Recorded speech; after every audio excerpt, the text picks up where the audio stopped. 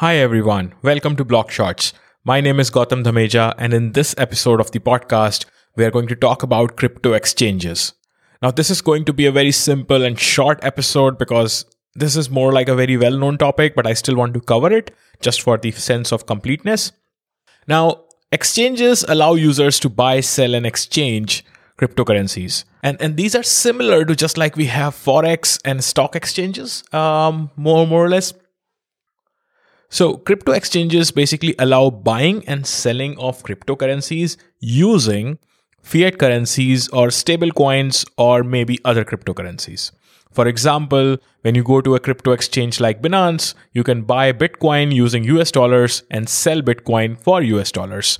You can also convert your Bitcoin into Ether or maybe some other token or into a stable coin using a crypto exchange. So that is generally how crypto exchanges work. They just allow you to exchange your cryptocurrency for fiat or any other cryptocurrency. Very simple, straightforward. Now, crypto exchanges are primarily of two kinds, centralized and decentralized.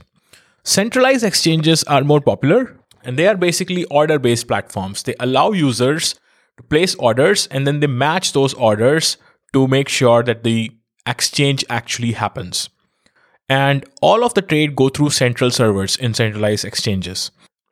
Most of these centralized exchanges are also connected using payment gateways and banking systems and so on so that people have easy on-ramps and off-ramps for their fiat into the cryptocurrency world. And most of the time in centralized exchanges, users do not have control on their private key. At least during the time when the user is transacting on the cryptocurrency exchange, the centralized exchange, they have to go through this exchange to buy their tokens. Basically, in case of a centralized crypto exchange, the exchange interacts with the blockchain. The user interacts with the exchange interacts with the blockchain, and that is why the user does not have control of their private key. And after that, they can transfer those tokens into their own wallets. But during the transaction, they do not have control on their private keys. So this is a little bit of a drawback of centralized exchanges. Now we come to the other kind of exchanges, the decentralized exchanges. These are essentially based on smart contracts. Now recall from our episode where we spoke about DeFi. We spoke about DeFi, about liquidity pools and other things. So decentralized exchanges are essentially based on those liquidity pools and they allow swapping of tokens. So one token could be exchanged or swapped for other token and so on using these smart contracts acting as decentralized crypto exchanges.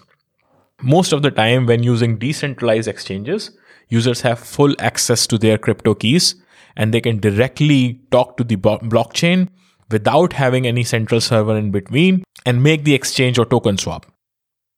These smart contracts of decentralized exchanges basically act as automated market makers and they match the demand and supply for making token swaps automatically using the logic written in the smart contract. The market making and swapping of these tokens is basically based on liquidity pools as we understood in one of the previous episodes of the podcast. So this was a very brief and very clear overview of crypto exchanges. What are they? How do they work? And what kind of crypto exchanges are there? Generally, to access a crypto exchange, all you have to do is go to one of their websites, log in, create an account, maybe do your KYC as well, and then you start transacting. It's a very straightforward way to get into the crypto world and start making your crypto portfolio. I hope you enjoyed this episode of the podcast. Thank you for listening, and I'll see you in the next one. Ciao.